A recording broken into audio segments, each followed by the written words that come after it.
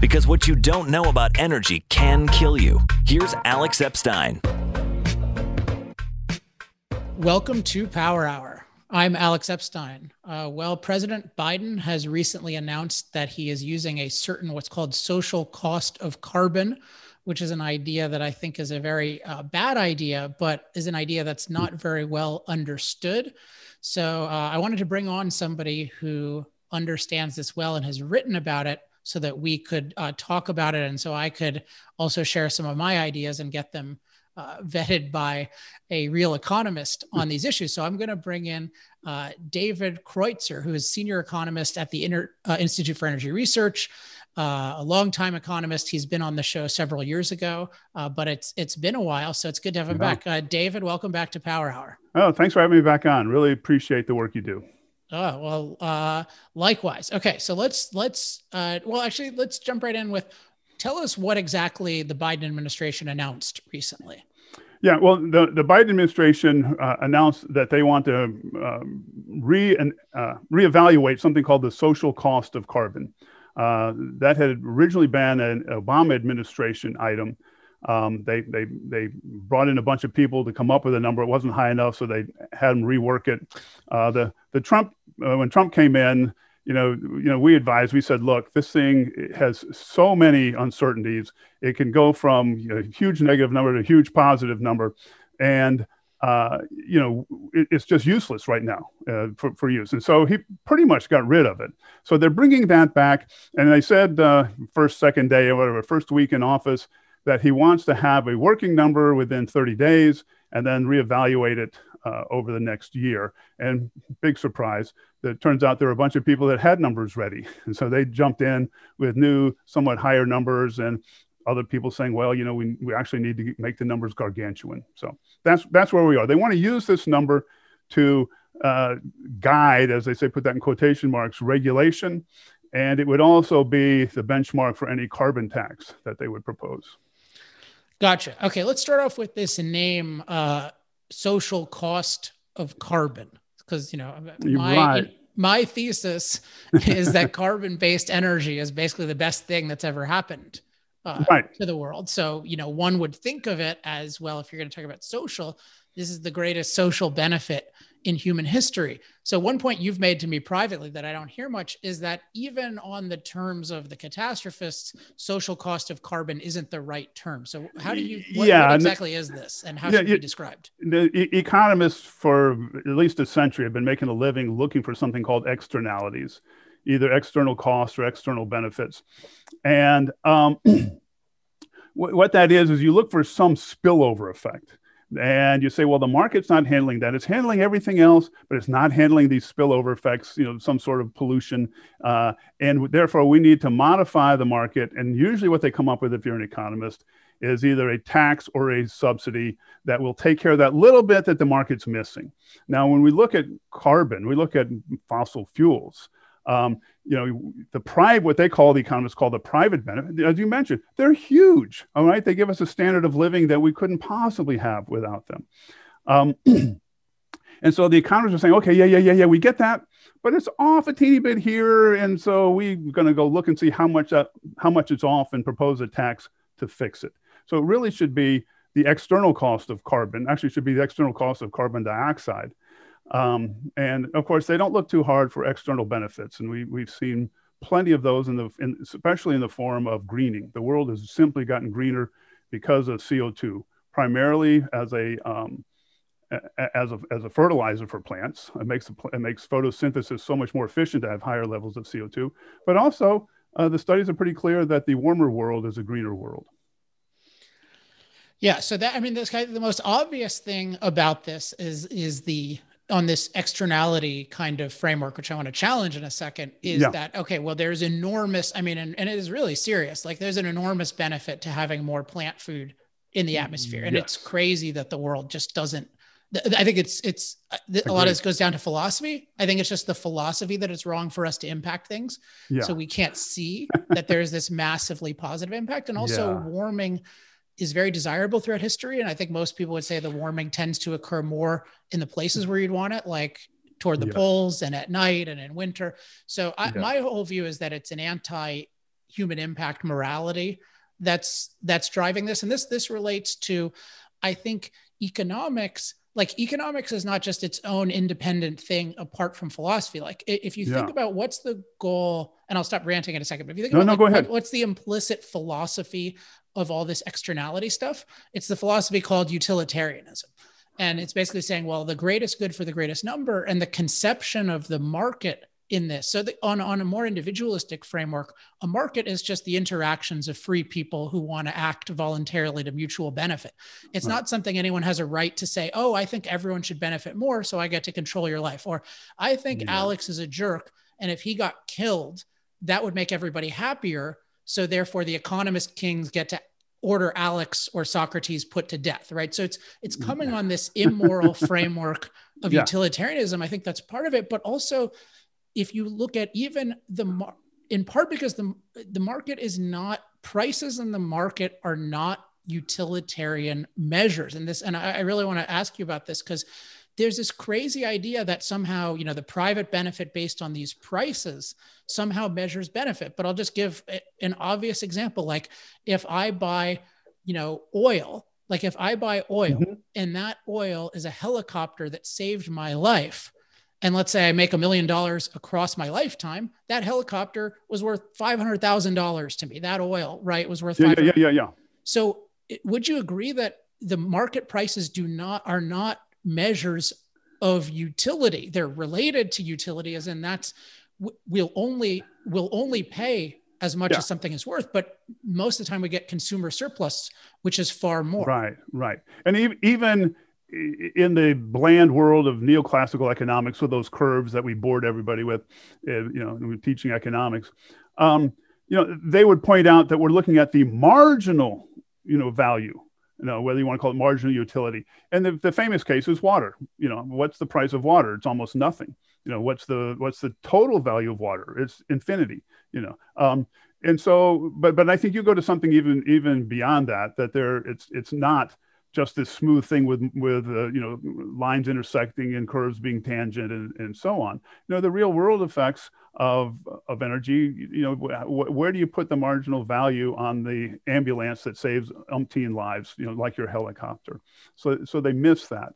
But they're trying to say, okay, even with this market, we're going to say, things are a little bit off. We're going to jigger it around. And one of the things part of what you said brought up, is that, we have markets for the private benefits. We don't usually, and not in this case, we don't have markets for the external benefits or the external costs. And that's where they come in, using all this arbitrary measure to try to figure out what would it be, and bless them for trying, I guess. But we don't have a market for that's explicitly said so for warmth. But, I've tried to look into it. I mean, it's pretty clear people would rather be on average warmer than they are now.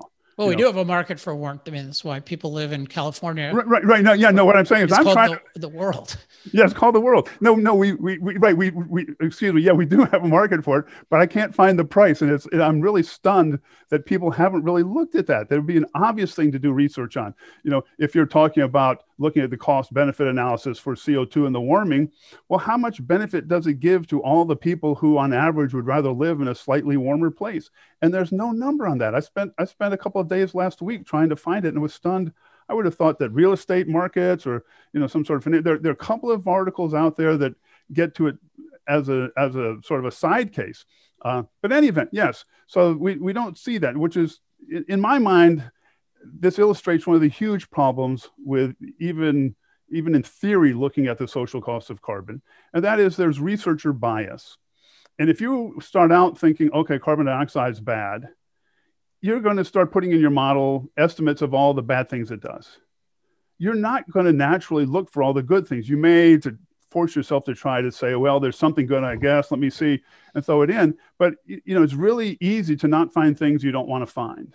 And so to me, that's one of the biggest problems of the social cost of carbon exercise that we're going through, is we don't look for the benefits. Yeah, that makes a lot of sense. And I want to come back to that in a minute, but I think the example of water is great. So when people are explaining like the, marginal utility, they'll often use, at least the Austrians will use like water and diamonds. Right. Why do diamonds cost more than water? But I think so there are reasons why on a market, certainly diamonds cost a lot more than water, but it has to do with the cost of, the main thing is the cost of producing it. It's like, we know how to produce water at very low cost, but it's important that the actual value of, like, the value of water to an individual is greater than the value of diamonds to an individual. Like, if they had to choose, they would choose water. So I just really want to rebel against this. I think that people have this idea that the market prices are reflecting utility, like absolute utility to the individual. Whereas in reality, no, they're reflecting the supply and demand is related to utility. But again, it's just limited by utility. Yeah. What we would say is, what would you do with one more gallon of water? Well, I'm already hosing off the sidewalk in the summer. And, so the next gallon that I would have this year has very little, utility to me. And if you cut off 1 gallon, I probably wouldn't notice it. It's not, if you cut off the gallon I'm going to drink today, sure. What would I do with one more? Well, I don't like diamonds too much, but, something like that, if you gave me one more, I don't know, something I do like, that's valuable, gold coin. I don't know. But okay, I just want to make one more philosophical point about this. Like, if you look globally, so if you're using sort of Alex's, again, I'm not a utilitarian, but if you are being utilitarian, which is the premise of all of this, the implication would be you should subsidize the hell out of water around the world. Because think about it, like, everyone's focused on CO2 and people don't have freaking clean water. And so, but what this shows is this whole, it's like a total fraud that this is actually based on optimal value. And it's ignoring what is actually valuable. And the fact that the prices we pay do not reflect the full value. And in general, the more basic the thing, the more of an actual value surplus there is. So like water, oil, like those are the things we would pay, like life-saving drugs. Like those are the things we would pay as much as we could. And things like diamonds and this other stuff would go by the wayside in terms of its absolute value to us. Yeah. No, let me, you talk about, we need to get clean water. And there are some people trying to push and drill wells where they don't have it, and bless them for doing that. But let's bring up how absurd it is, this focus and almost a monomaniacal obsession with carbon dioxide. The World Bank and other lending agencies, international development agencies, have prohibited financing coal power plants.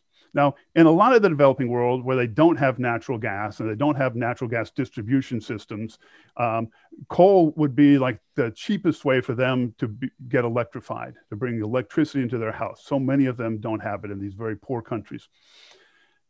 They've ruled that out. All right. They said, no, we're not going to do that.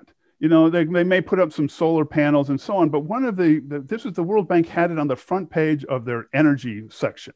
This was maybe 6 years ago. The Clean Cook Stove Initiative. I don't know if you're familiar with that. People went around, they said, well, in these very poor countries, people are cooking inside their house, they're using wood and coal and dung and whatever else, and it's smoky in the house, and that's not so good for their health.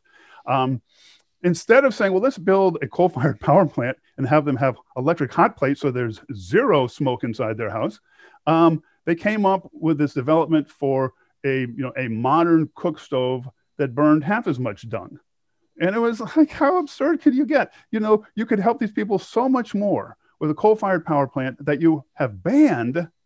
And instead, you're doing this feel good by not really helping them much with this cook stove. And in fact, some economists looked at the impact and they found that even those places that got the cook stoves had zero benefits from them. They quit using them after a couple of years. They went and they looked at what happened to health effects and so on. They had a really good model. There were some people that got the stoves and some people that wanted them but didn't get them. And they compared the two groups. Bingo, nothing different, no difference. So the Clean Cook Stove Initiative was not only a pathetic attempt, it was a no impact attempt whatsoever. Yet these groups will not allow modern coal-fired power plants. And a modern coal-fired power plant is so much cleaner than what we had 50 years ago. All those pictures of smoky Pittsburgh. You don't have smoky Pittsburgh anymore. Of course, they're not making so much steel, but we've cleaned it up. And it would be so much better for those countries to have coal-fired power with lights and electric stoves, than to have burning sticks and whatever. But, So I think that's an illustration of, so my first kind of big point that I'm harping on is that you can call it the social benefit. I would really call it the right, human benefit right, of energy is far, far, far greater than the price paid for energy. So you cannot treat the price paid for energy as the value of energy. And so this is a case like, how much is it worth to the lives of people to yeah, have cooking that actually works, that they right, can afford? You don't have to gather all this dung all day. You're not getting all these fumes. Like, that is an enormous value. And I think a key thing is they don't have there's not an alternative for them that's cost effective. So what does it mean to right, say, like, this idea, oh, well, like, we'll pass a carbon tax and that'll somehow, no, if you anything you do to prevent them from using this is just an enormous disvalue to their life. Yet all these economist kings are just yes, ignoring this reality, yeah, because they don't understand their whole system, because of the bias and because they're equating like marginal utility with absolute utility. They're just denying this huge benefit that is then going to kill a bunch of people. right. Let me give you another anecdote, but at the risk of sort of anecdoting you to death. No, There's a case in India where there's this village that didn't have electricity, and they've been promised electricity. So how are they coming in? Well, hey, modern world, they're giving them solar panels. Now, of course, solar panels don't work so well at nighttime, and you can't turn them up and down and whatever else. And the village actually revolted and said, "We want real electricity." Yeah, that was the Darnay. I think the Darnay example that Lomborg talked. I learned about it from him. I don't know where you learned about it. Yeah, but I'm actually using that in my new book, because and then they finally connected them to the coal grid. But the point I made, if it was up to these organizations, there wouldn't be a coal grid to connect to. And I consider that's like an almost infinite destruction. And the idea that economists are acting like preventing this as a benefit is just, to me, a total abdication of the purpose of the field. Yes. No, I agree 100%. And economists are famous for working their little models and thinking they're going to be implemented the way they drew them up on the blackboard. So that, here we found this slight error. And, the numbers they're coming up with are like, $7, $8, $10, $15 a ton 10 years ago. That didn't really argue for doing too much, which is what we would expect, because the value of oil and coal and natural gas is so huge compared to this external cost that we should probably ignore it, given the fact that the government's not going to be able to implement, this small carbon tax. But it's been twisted.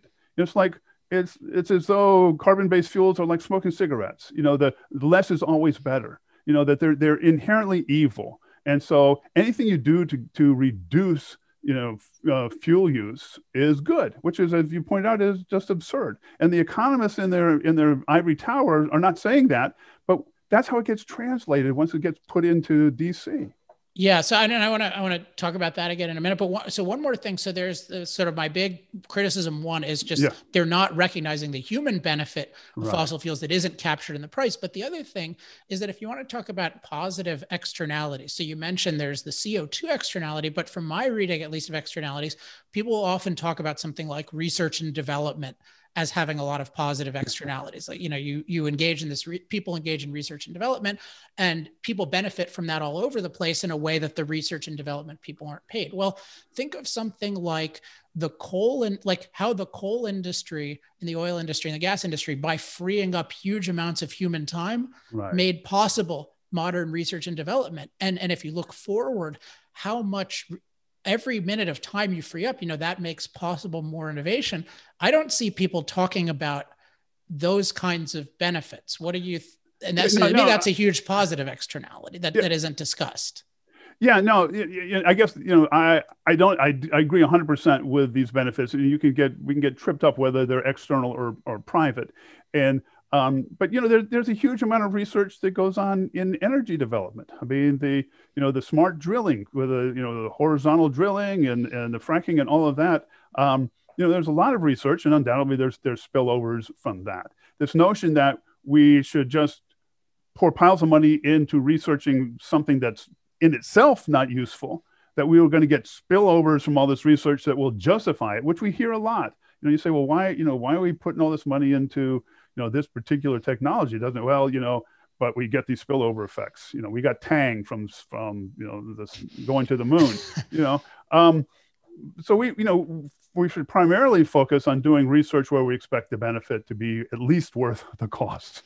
That's good. And we do see, but I think you're right. Your basic point that in addition to, making locomotives move and to heating our house, the energy use and it's, the fact that we have it everywhere allows us to do things way beyond what we thought. I mean, just what we're doing today, was something we wouldn't have thought about 10 years ago, certainly not 50 years ago. And so nobody in putting up the electric grid said, well, we're going to have people be able to use video conferencing if we build this electric grid. But without it, we wouldn't have the video. Yeah, that's the final, and I'll stop pushing on this point, but it has been a passion of mine for 10 years because I hate how this issue is misrepresented by economists. But you take the internet, right?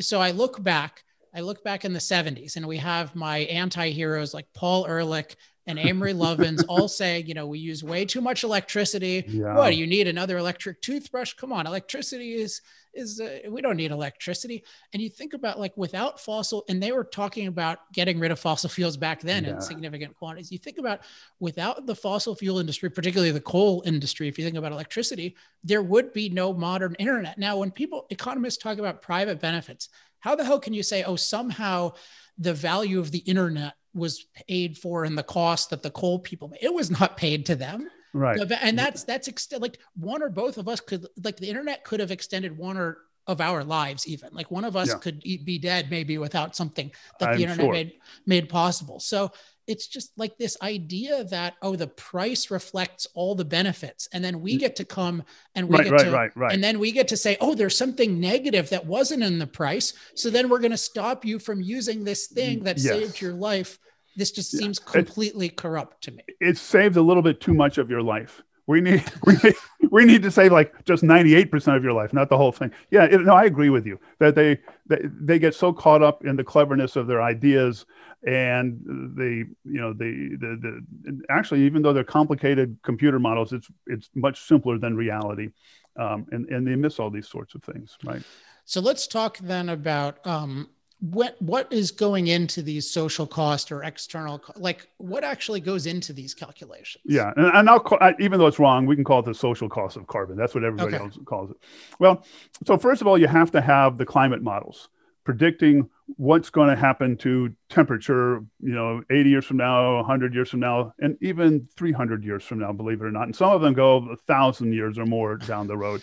I mean, that's how absurd it is, and so you need to be able to say, okay, first of all, how much CO2 are we going to be putting into the atmosphere? All right. That's actually not an easy question to answer, as you probably understand. There's something called representative concentration pathway, RCP, that the IPCC models use. And the most exaggerated of them all is 8.5. And of course, that's the one they all use. That's the one that they're using for Biden's new social cost of carbon. And it assumes that everybody that's now using gas switches back to coal and uses ever more amounts of coal, and on and on and on. So it's the most unrealistic set of assumptions possible. So you plug that in, and then you have to say, well, how sensitive is the average global temperature, however you want to measure that, to increases in CO2 concentrations? That's not settled. And in fact, most of the estimates done for most of the Intergovernmental Panel on Climate Change models were done from models themselves. And people have looked at empirical estimates of it, have come up with much lower numbers. So instead of saying doubling CO2 leads to a 3, 4, 5, 10 degree increase in temperature, it looks like it's going to be, maybe 1 to 1.5 degrees centigrade for a doubling, which is sort of where we're headed by the end of this century. That's not a huge deal. All right. We've seen way more warming than that in the past. So you take that, so they're going to get much higher numbers than reality. Too high a number for the CO2 concentration in the atmosphere over the next couple of centuries. Too high a sensitivity of the world temperature to the CO2.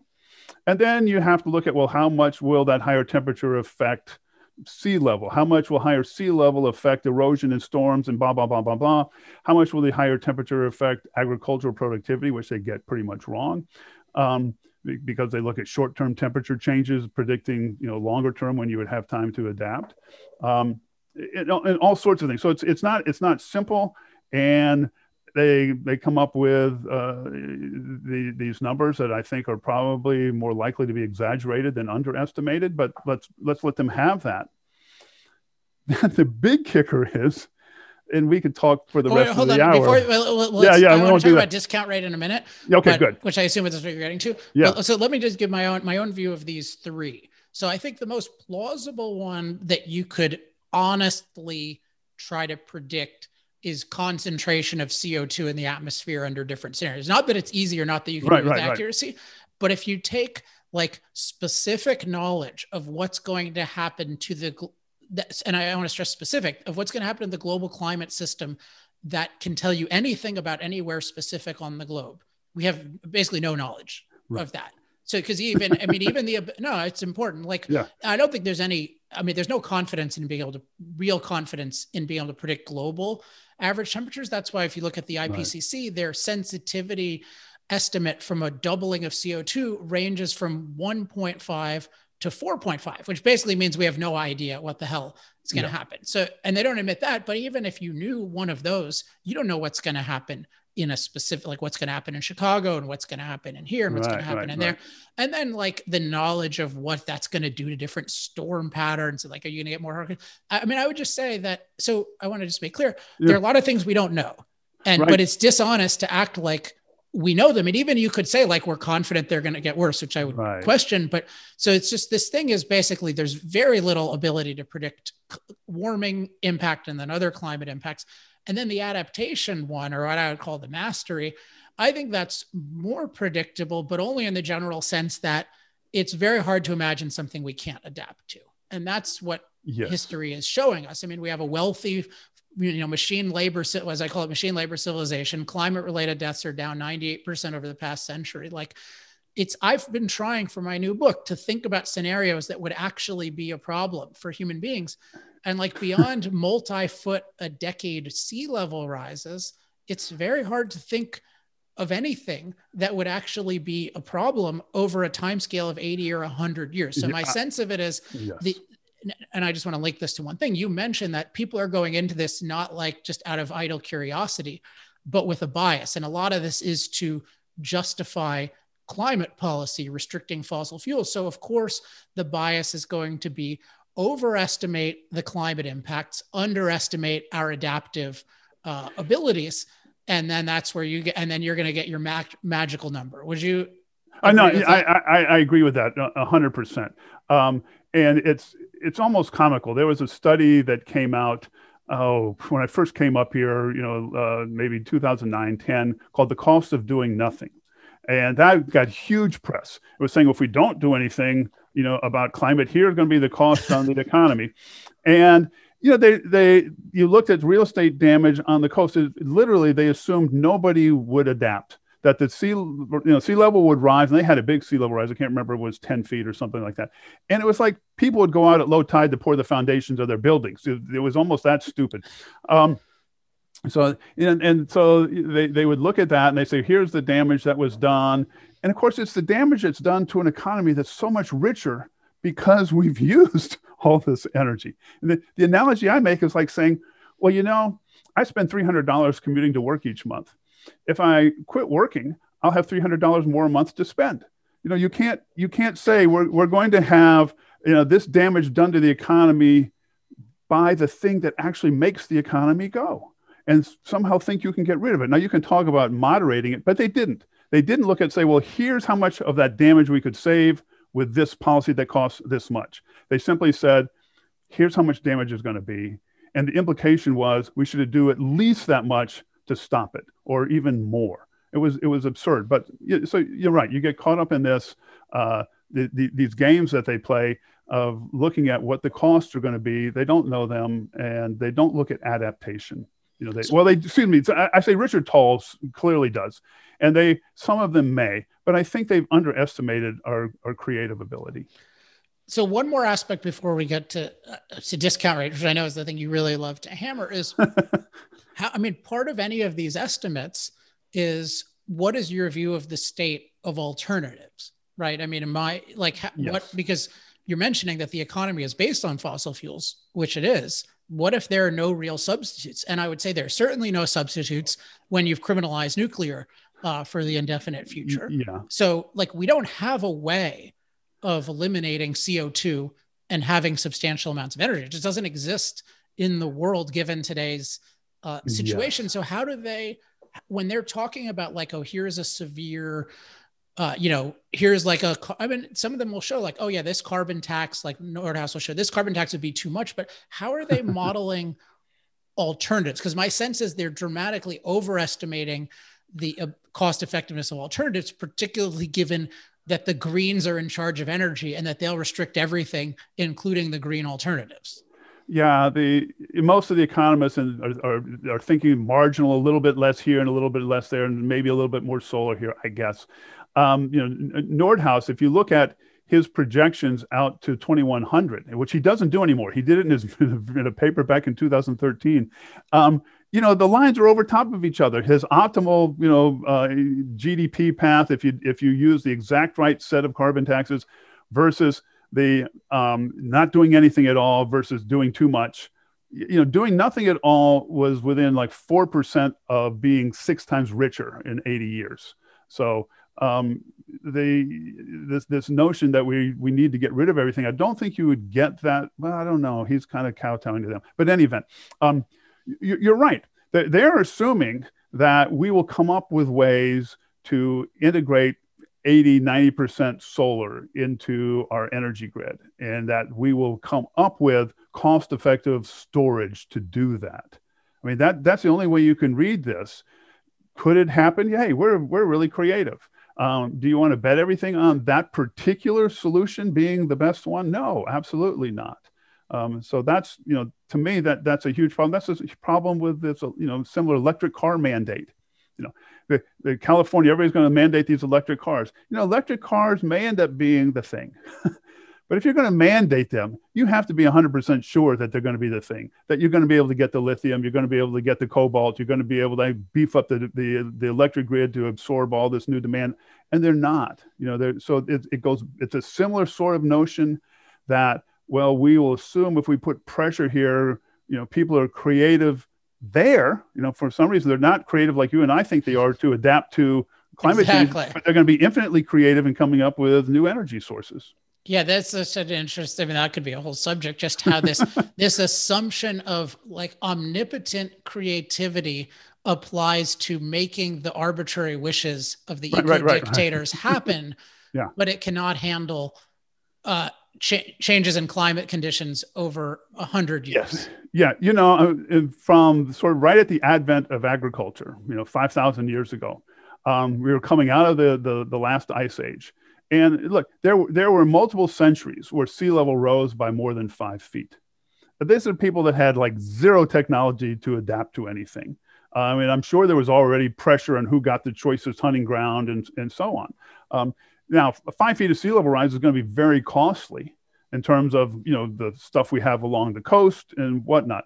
But it's not existential, and again, we're talking about, people 80 years from now that are going to be probably, at least in the US, 4 times richer. 150 years from now, who knows, 10 whatever times richer. Well, if we don't restrict fossil fuels, they're basically telling us to adopt Venezuela's. Is Venezuela richer than it was 20 years ago? No, it is. So there's this assumption of all. So it's interesting to look into these things, but I just think that assumption about the actual viability of the alternatives that are allowed to function and how they're allowed to function and how they're implemented, namely by government dictate. Right. Like, we're just getting mild previews with California and with Texas. Like, are any of these people modeling, hey, what happens when you're so when you've defunded your reliables, you defund resiliency, you have extremely low base load to accommodate as much wind as possible. Right. You need to quadruple your amount of, your supply. Wind goes out to lunch, solar.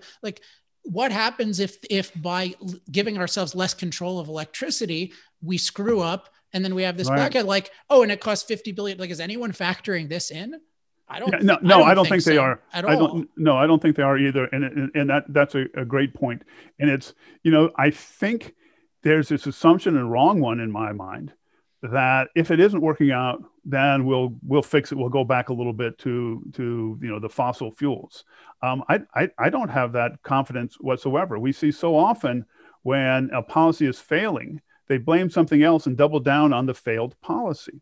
Back when I was writing my dissertation back in the 70s on OPEC and energy and so on, I went and looked. I went back and looked. I lived through that, but I'm looking back like a decade. And what did people blame? We had waiting lines for gasoline. You've probably heard the stories. There were actual shortages because we had price controls in effect. Price controls only on petroleum in the U.S., not worldwide. It was totally bizarre. And because we had these ceilings and the demand, because of inflation and so on, was going, and growing economy was going up, we had people wanting to buy more gasoline than the suppliers were willing to supply in the U.S. at a given time. It was classic case of shortages due to price controls. Every economist can tell you what's going to happen. The surveys, Gallup, I went back and looked at Gallup surveys. People didn't blame OPEC for the problem. They didn't blame price controls. They blamed the oil companies, and to fix it, and there was a slight majority that wanted to actually issue ration coupons for gasoline. So in my mind, that was a crystal clear case of what economists could see was the problem, and the people, saw something else as the problem. And you see that in Venezuela. What's the problem? It's this horrible socialist dictatorship. And what do they say the problem is? It's America's boycott. And so we need to double down, and it just gets worse and worse. And that's a concern to me, that you're right. We have this grid stability, grid reliability that is critical. I mean, clearly people die from it when the electricity stops, people that need to have their oxygen pump running, all these sorts of things. Or just get cold. This heartbreaking story of a kid that froze to death. So we're getting away from that. And if it's not, if their, magic storage technologies don't work, and we have these regular blackouts, rich people are going to be able to buy backup generators, all right, assuming that you can get the fuel for them. But most people are not going to be doing that. And I'm not sure that we will rectify it. So I'm really worried. It's not a kind of what we would call in economics a stable equilibrium. You can get away from it and it can collapse, and you're, anything. I can go on and on. I can tell. Yeah, no, that's a good point. But I would just want to stress in the models they're not accounting for this. So I just want to reiterate. So I think these models are all these calculations are terrible because they assume they understand what's going to happen with climate in a relevant way. And they're always biased. They have every incentive to exaggerate it. They clearly underestimate adaptation / mastery. And they clearly, they clearly overestimate the abilities of alternatives in reality to substitute at the levels. So we have all this. And so what they'll give us, and then we're going to talk about discount rate, is like they'll say, per ton of CO2. So they'll say something like, I think Biden is saying $51, but really a lot of the more extreme people don't want $51 because that's something like 50 cents a gallon. Right. They want they'll say oh, it's $500 or $5,000, but let's say it's $51. There's still this issue of the discount rate. So what is it worth to prevent X damage in the future? So explain. Well, that $51 reflects supposedly. Okay, let me just to run it through again so people can see how unsure this stuff is. We're saying for every ton of CO2 emitted today, it will make the world a little warmer today, a little bit more warm the year after that, and subsequent warming every year for maybe hundreds of years. Some say thousands, but probably hundreds. And that additional warming is going to make sea level a little bit higher in 2021, a little bit higher yet in 2022, and so on up to 2100 and 2200 and 2300. So we're looking at all of these impacts of your CO2 ton that you emitted today for 3 centuries down the road, every single year, 3 centuries down the road. What is the damage that additional warming from the CO2 is going to do through sea level rise and whatever storms, though we're of course not observing any more storms from higher temperature here. But they make these estimates. So that's what they're doing. And they're saying, okay, when we have this big storm in 2100 or 2200, it's going to do this much damage to a much wealthier country. It'll be easier to do more damage because it's wealthier, unless they've adapted better. Well, how much is that? How much should we pay to stop that damage in 300 years? And so that's where the discounting comes in. So they get the Are they actually using 300 years? So, yeah, 2300 was how far out they went for. Excuse me. Okay, so that's 300 years. They're going to 2300 for the interagency working group back in 2010. They ran the integrated assessment models out to 2300 in order to find out what the damage were. I'm not joking. Okay. Okay, go on. I mean, I just find that absurd that you have laws today that are like, oh, what's going to happen in imagine somebody had done that today, like 300 years ago for today. Well, didn't know anything about what's going to happen. No, I agree 100%. The Stern Review, which wasn't one of the ones, but one of the modelers for the Stern Review was on the interagency working group's set of models. That was a famous, thing that came out talking about how much damage climate is going to be. They actually went out. Somebody pointed out that half of the damages that they're talking about incurring now and forever didn't actually occur until after the year 2800. So and they think they're being more clever or more serious by doing that. Okay, so we have this number. Let's say it's I just did some calculations looking back to the Civil War, but let's say we go out about 160 years, $100 worth of damage. How much should we pay today to fix that $100 worth of damage? How much should we pay to cut CO2 because we think it's going to do that much damage in 160 years? Mm-hmm. Well, if you do it at 1%, you get something like $50. Do what? 1%? I'm sorry. Thank you. All right. The discount rate. So you use the net present value. It's a calculation. And it came up because businesses understand, for instance, if I'm going to invest $1 today and I'm going to get $10, 50 years from now, is that a good deal? Well, it depends what other alternative investments could you make. And so you look at the interest rate that reflects those alternative investments, and you can say, okay, that I will discount at that alternative interest rate, which, by the way, the stock market in the U.S. for the past 200 years has averaged pre-tax over 7%, real return, adjusted for inflation, over 7%. All right. And it's been fairly constant, if you take a long enough time period. It's not like it all zoomed in at the end or all at the beginning. So if you take that 7% discount rate, it says something pretty reasonable. 150-year benefit now, we probably shouldn't do too much. All right. They're going to be fabulously wealthy. And if we invested at 7%, if we invested $20 at 7% for 160 years, you get $900,000. All right. So we don't want to do something that's going to get them a $100 benefit 150 years from now. Okay. So if you discount at 1%, you get like $20. So it says, okay, I know there's these numbers that it's easy. I mean, it's not easy. I had to sit there and write them down. So I apologize to the people listening. If you use a discount rate of 1%, $100 damage 160 years from now says, okay, we should spend up to $20 to avert that damage 160 years from now. All right, if we're using a 1% discount rate. All right. But if you took that $20 again and you invested it at 7%, that's where you get that $900,000. So which one really says you care more for the future? You're making an investment that gets them $100, or you're making one that gets them $900,000. The climate benefit is the $100 benefit. Investing anywhere else in the stock market, cutting tax rates on investment, whatever, that says if you did that for 160 years, you would have way, way more. And it's just mind-boggling that the people doing this research say if you use a lower discount rate and justify a $20 expenditure that gets you $100 in 160 years, that means you care more about them than if you spent $20 and gave them $900,000.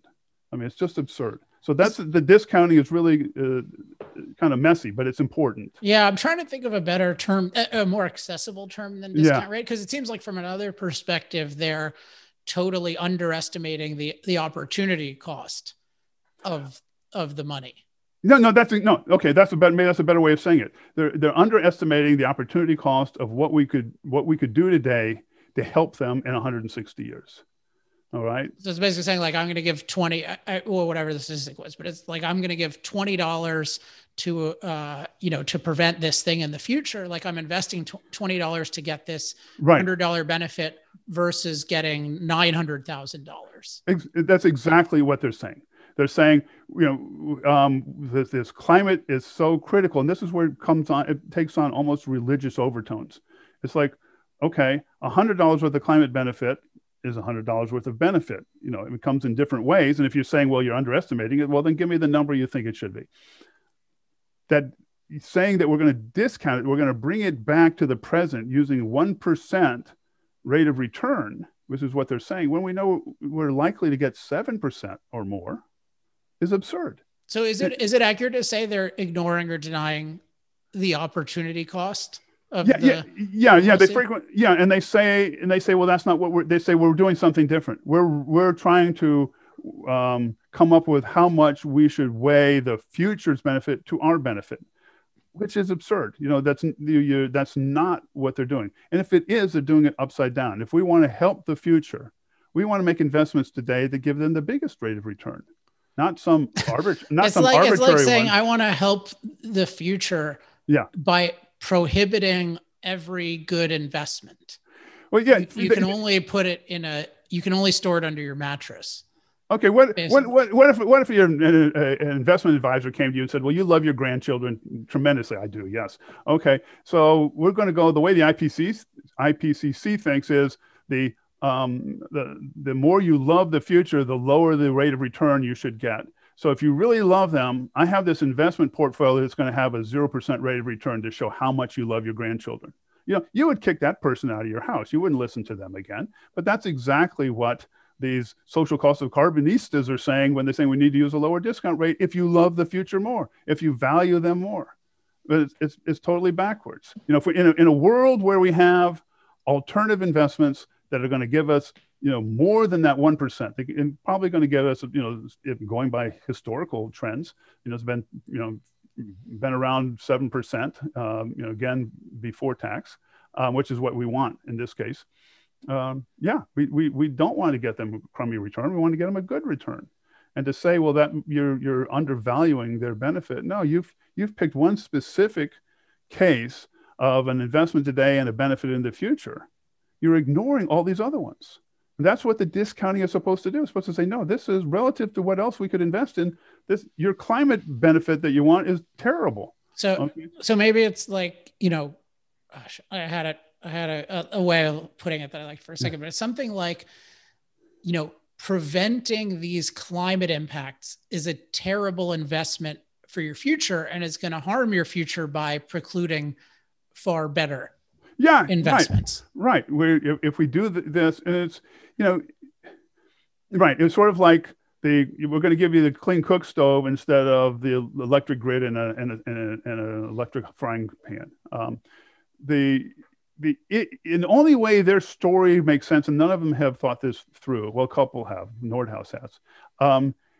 Is if you're saying, well, okay, if we really love the future, we're going to, and we think that what's fair is a 1% discount rate, then we have to increase our savings rate so that we invest so much that the marginal return on investment goes down to 1%.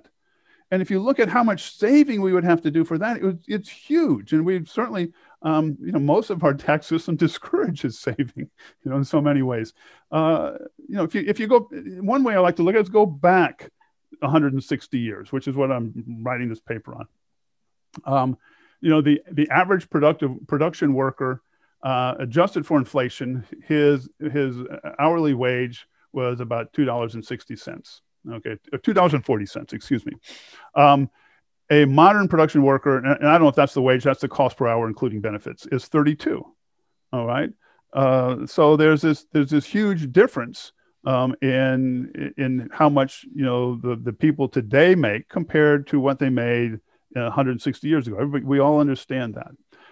So what we're saying is, for intergenerational equity, we want people making $2.40 to cut down on their consumption, do a lot more investment, make all this stuff so that those of us making, 20 times that, can have a better life. I mean, I don't, thank them for doing it. I think my great-great-grandfather sacrificed plenty for me. I don't want them to do more. I had ancestors dying from things that we could cure with a simple antibiotic tablet today. All this sort of stuff. Didn't have running water, didn't have electricity. Why do we want them to sacrifice? The people making these social costs of carbon 1% discount, they can't imagine that the world 150 years from now would be so much better off that they can handle whatever this carbon stuff is going to do. The other thing is that, I made the point before about freeing up time. That is this benefit that people don't value. Like, the thing that benefits us from the past is all the time the wealth somewhat, but really the time for innovation. It's like, that's the knowledge of how to, cost effectively produce different kinds of values. That's what we care about. So let me ask one final question. I really appreciate you going back and forth with me, because I want to kind of talk about this with an economist. And I have, I hope I've helped. No, you've helped me a lot. So one more thing is, just what do you see the consequences of this going forward? And we'll try to lump together two things. So one is the Biden administration, but then also there is, in my view, an ominous trend of some of the energy groups, including API, American Petroleum Institute. It looks like they're starting to support a carbon tax based on this fallacious social cost of carbon. What do you see as the trajectory, the negative trajectory of this? Yeah, I don't read minds. I have trouble figuring out what API is going to do. The American Petroleum Institute, who represent most of the oil and natural gas producers in the U.S. They may be panicking over electric car mandates, figuring, well, we'll be better off with a carbon tax than electric car mandate, but they're going to get both if they push it. There was also, when we looked at models, when I worked at the Heritage Foundation, we did estimates using the Department of Energy's modeling system. And this was, 6-7 years ago. And what happened when you put in a carbon tax initially was that the oil companies actually came out a little bit better. One, almost all of the carbon tax on gasoline and transportation fuels got shifted to the consumer because the demand is what we call so inelastic. On the other hand, coal got slaughtered. And so the carbon tax killed coal, which was replaced by natural gas, which a lot of these integrated producers have gas as well as oil. So I think, 7 years ago, a carbon tax was actually profitable for these oil companies. So much of the coal fleet has been decimated already. I don't know if there's that gain yet to be had. But they may be. There's this saying in DC, if you're not at the table, you're what's for dinner. And so they want to go there and they want to say, okay, they can come up with some carbon tax that maybe won't hurt them as much as some other regulations that they want to be a substitute. And by the way, I forgot to mention this. The economists assume with the social cost of carbon and using a carbon tax that matches that we get rid of all the other regulations. It's so dishonest that they don't make. And Oren Cass had this great piece several years ago called The Carbon Tax Shell Game. I don't know if you've ever read that, but I thought that was, I may have. He deals with like every one of the rationalizations, but one point he makes is there's this theoretical world that the economists are in where they say, oh yeah, well, this is going to replace all these inefficient regulations. But in the real world, it's a supplement to them. Is Biden going to repeal everything that doesn't meet the social cost of carbon? Like Keystone XL, that doesn't meet the social cost of carbon. Like none of his policies do. Electric cars, they're like the least efficient. So it's this combination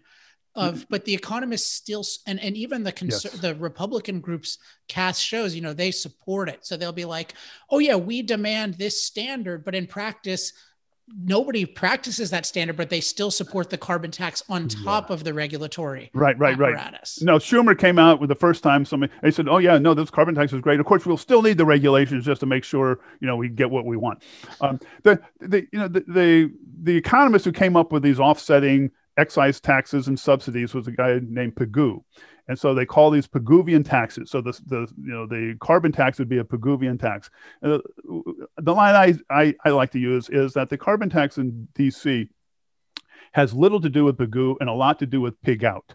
So these people see this as a revenue source, and that's primarily, and you've told them, look, we have this revenue source that is actually virtuous.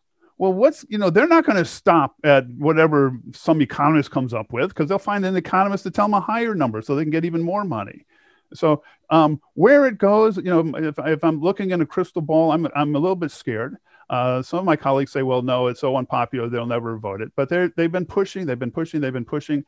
I still think it will be a tough vote right now to say we want to raise your gasoline price 50 cents or $1 a gallon. If it's going to be a $50 carbon tax, it's roughly 9 cents or 10 cents for each $10 of a carbon tax on the price of gasoline. That's a rule of thumb that works pretty well. And the same thing for heating oil, electricity. So the same percentage increases. Do you want to, we saw what happened in Texas. Let's do a little bit of that. Is that what you're going to be happy with? They're going to make grandma just a little bit colder. You're going to make it a little harder to drive. All these sorts of things. I think in the past have proved unpopular. And another concern is that Biden simply declares a climate emergency. They've been plowing that field for a long time, trying to get people to think it's an existential threat. It's not. 1.5 degrees was set in stone somewhere. That's just pulled totally out of the air, that carbon limit. The temperature cap. So I wouldn't surprise me if he declares a climate emergency and imposes a carbon tax. Nobody on the Hill wants to vote for it. They all want to get the money from it. So that's the one that scares me the most. Invocation of, executive power to come up with a revenue scheme that, according to the Constitution, is supposed to originate in the House.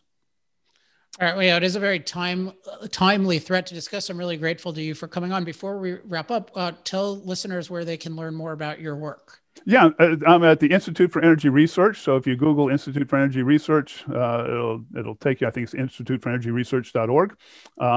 We have our blog there, and we'd be happy to have it. It's a great group. It's a small group. I like to say we punch above our weight, and go ahead and find us. We learn what we can.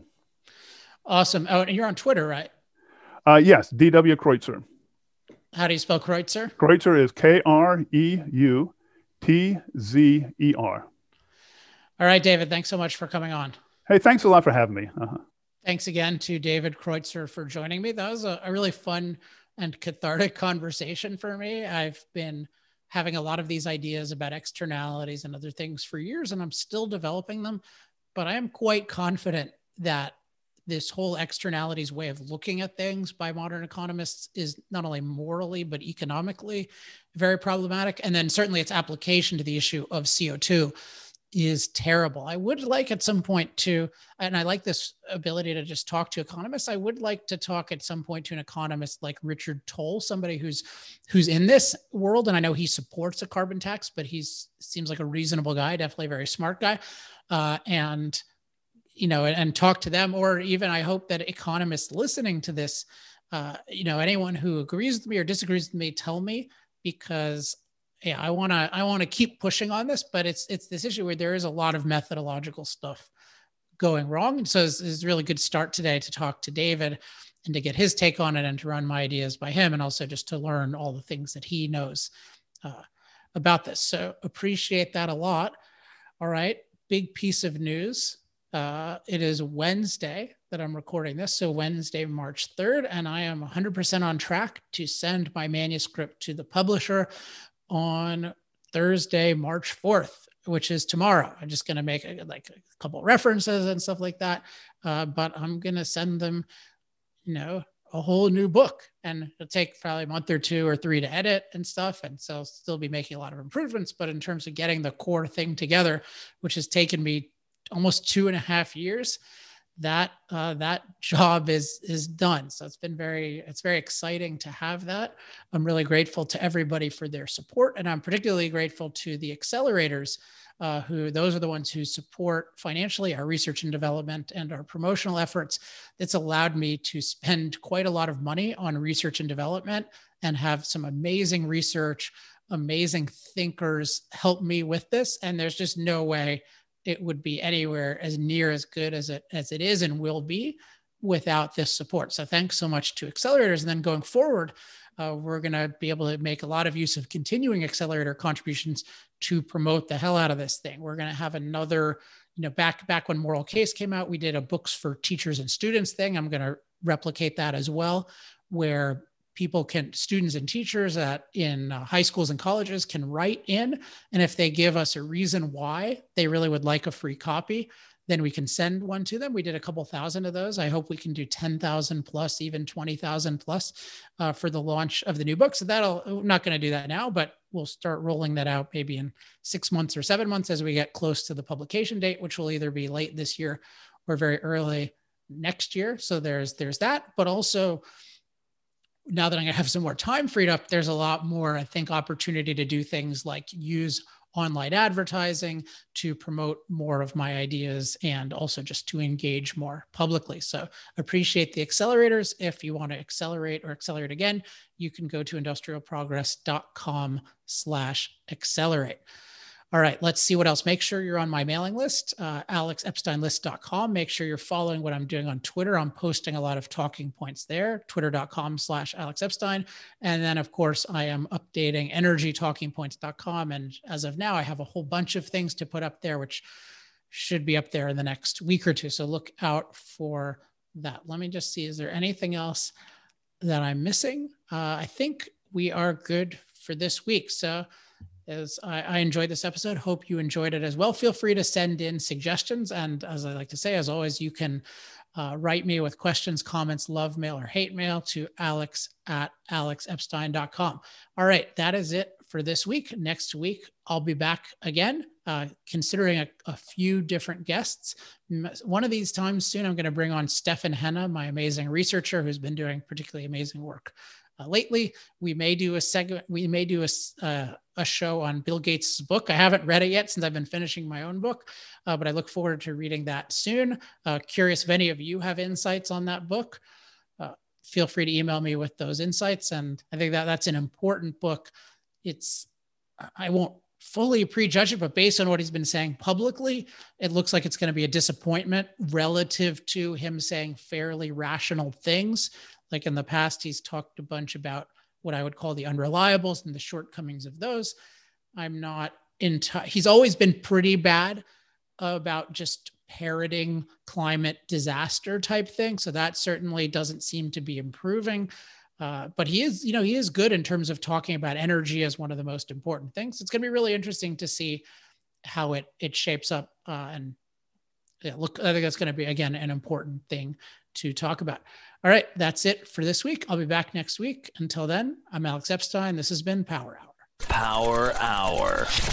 Life, liberty, and the pursuit of energy. Power Hour. The antidote to shallow thinking about energy issues.